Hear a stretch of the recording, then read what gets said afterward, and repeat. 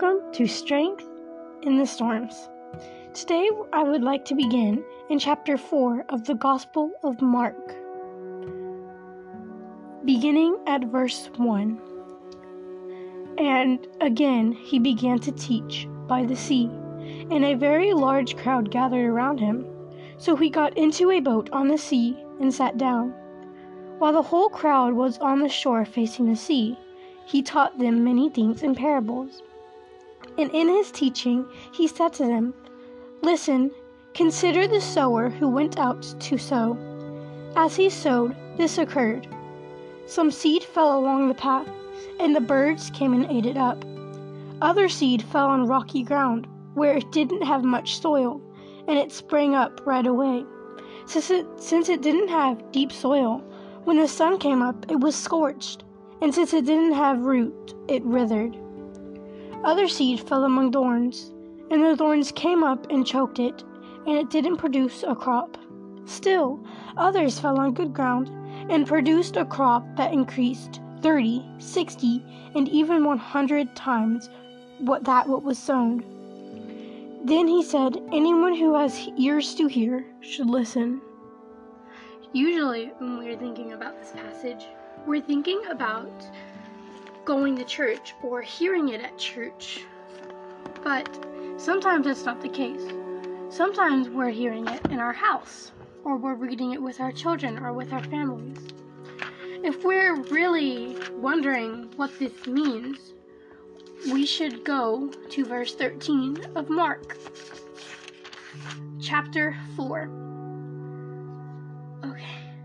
The parable of the sower explained is my header. Then he said to them, "Don't you understand this parable? How then will you understand any of the parables? The sower sows the word. These are the ones along the path, where the word is sown, and they hear. Immediately Satan comes and takes away the word sown to them." When we think about our hearts, and when we think about what we're doing, when somebody tries to teach us something, sometimes we're just thinking that we know it, like we feel like we know it all, but when we try to do it, we really don't. And that's something I feel like everybody struggles with at some time. And so it's like pouring your coffee into your coffee cup, and you put a plate on it, and you can't pour your coffee into your cup because it's not going to go in at all. Let's imagine the coffee being God's word and His love, and the coffee cup being our heart. But there's something in the way that we just can't do it, and then it just doesn't go in. So God's love can't come into us unless we accept it. And these are the ones sown on rocky ground. When they hear the word, immediately they receive it with joy, but they have no root in themselves. They are short-lived. When pressure or persecution comes because of the word, they immediately stumble. Now, let's say we took the plate off, but the coffee cup, it's filled with rocks. And so when we try to pour the coffee in, we only get a teeny tiny little bit, and we can't fill it up to what we needed. And so we need to take those rocks out. In your heart, they might be struggles or things that you struggle with in life. It might be lying, it might be stealing, it might be hopelessness, it might be loneliness or depression or anger. But we need to overcome these things, and with God's love in our hearts, He can help us overcome these things. Others are sown among thorns. These are the ones who hear the word, but the worries of this age, the seduction of wealth, and the desires for other things enter and choke out the word, and it becomes unfruitful. So, with the thorns, when we have our hearts, when it says worries and money and wealth and other desires, are we desiring to hear the word of God, Or are we desiring to do other things?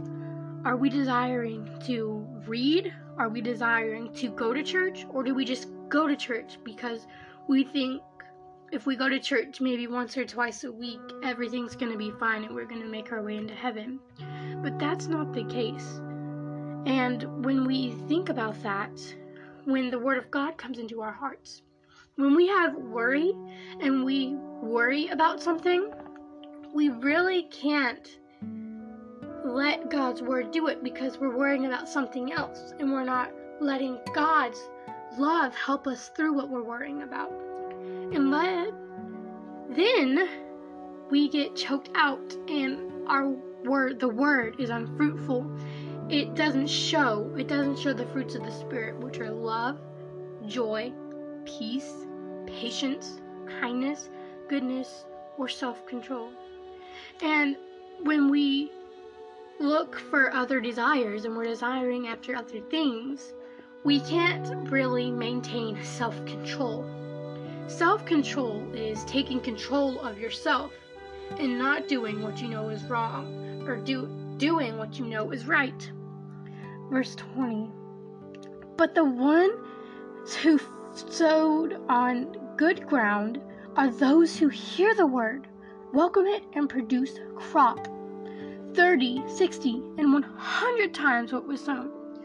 And so, when our hearts are clean and we're really needing God and we really trust Him and accept Him, our hearts, they take in the seed and they grow roots.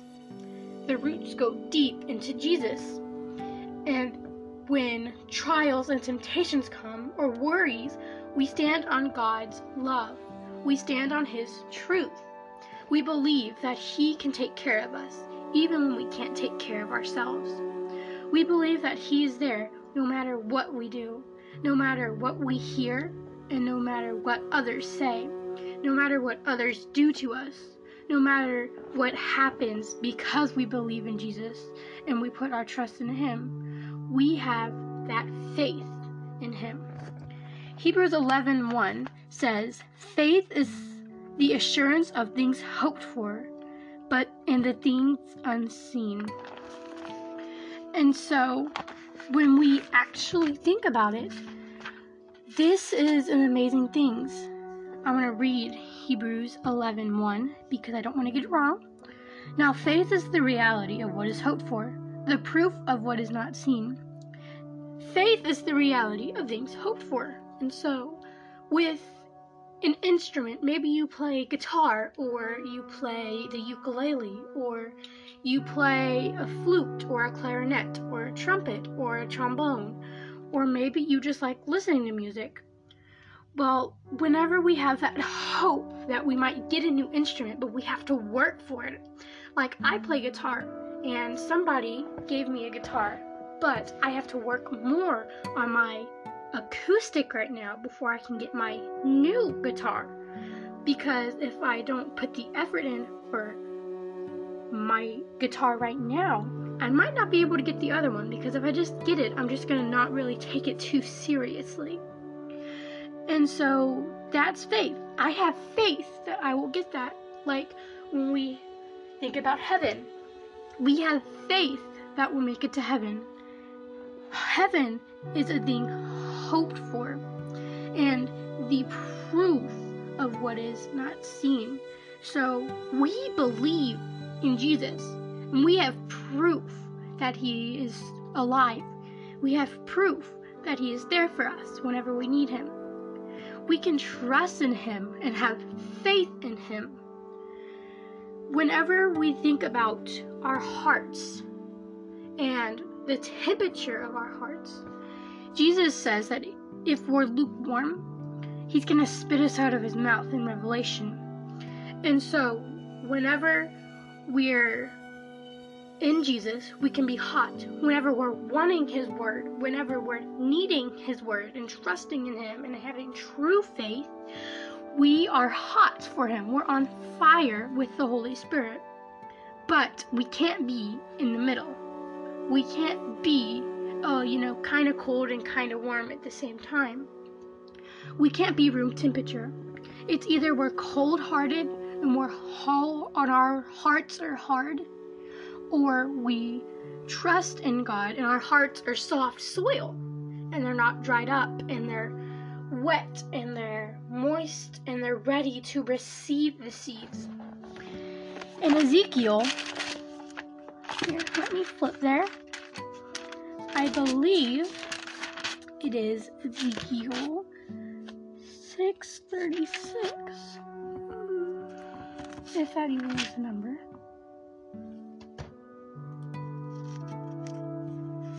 Well, I can't think of where it actually is, but I know exactly what it says. It says, "If you will believe and trust in me, I will take out your heart of stone and give you a heart of flesh." And so, when our hearts are too hard, we can't really accept God, and we can't really accept His love and His word into our hearts. But we really need to accept His love and His word into our hearts, or else there is no way to heaven. Jesus says Jesus says, "I am the way, the truth, and the life. There is no other way to the Father except through me." And so, when we think about it, Jesus is the only way to heaven. He is the only way to eternal salvation. And that is why He was sent to die for us, to forgive us of our sins. But we need to trust in Him and repent of our sins and ask Him to forgive us daily, so we don't become like the Pharisees, so we don't become hypocrites and we're saying that other people are doing things wrong, but our own hearts, they're actually hard and they're cold.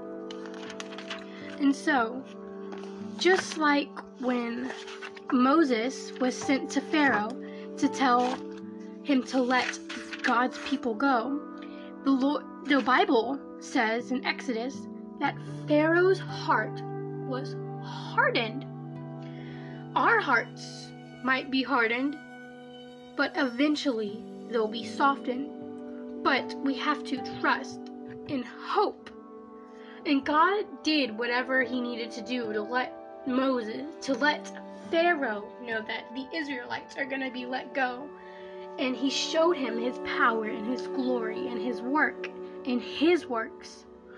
Because in the 10 plagues, it shows God's power. And many times Pharaoh said that he would let the people go, but he didn't. He lied. And whenever we tell God, we're going to change our way if you do this, and we're going to act differently if you give me this, or if you stop this in my life, I'll change.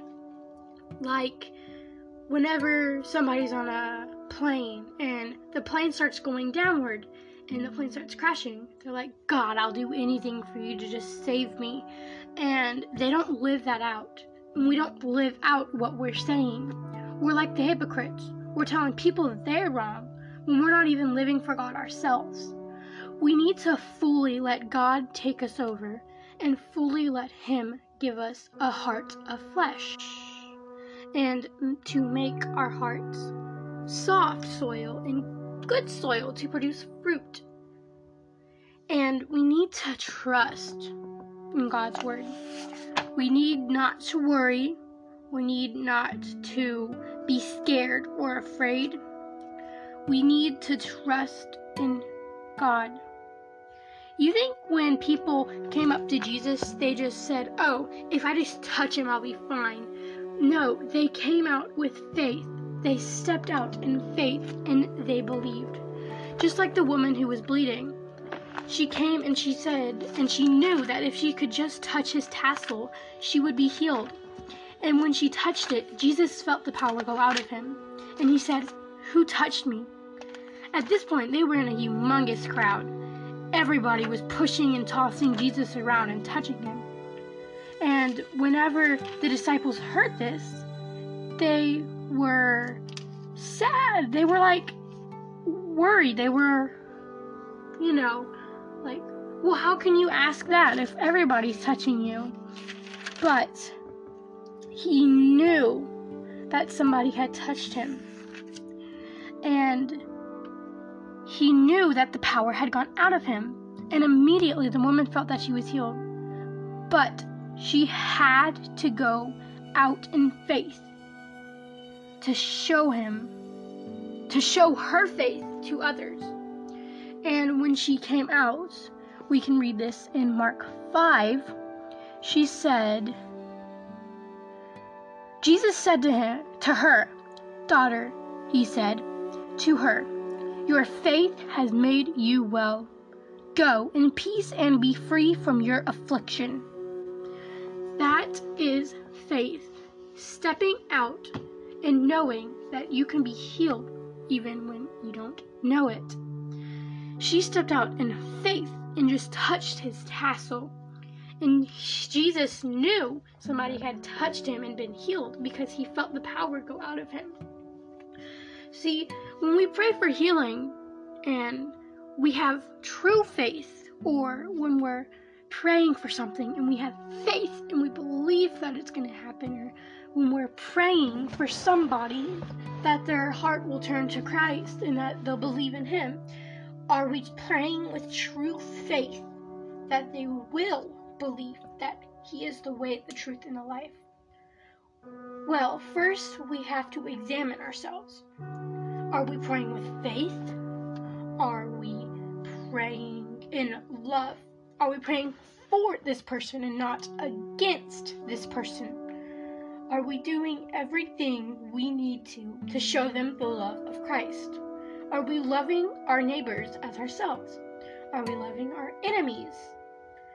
Well, Jesus says that even sinners can be nice to people, and they can even invite people over to their house, and they can be nice and they can help and they can give at church. But if your heart's not in it, you're not really living it.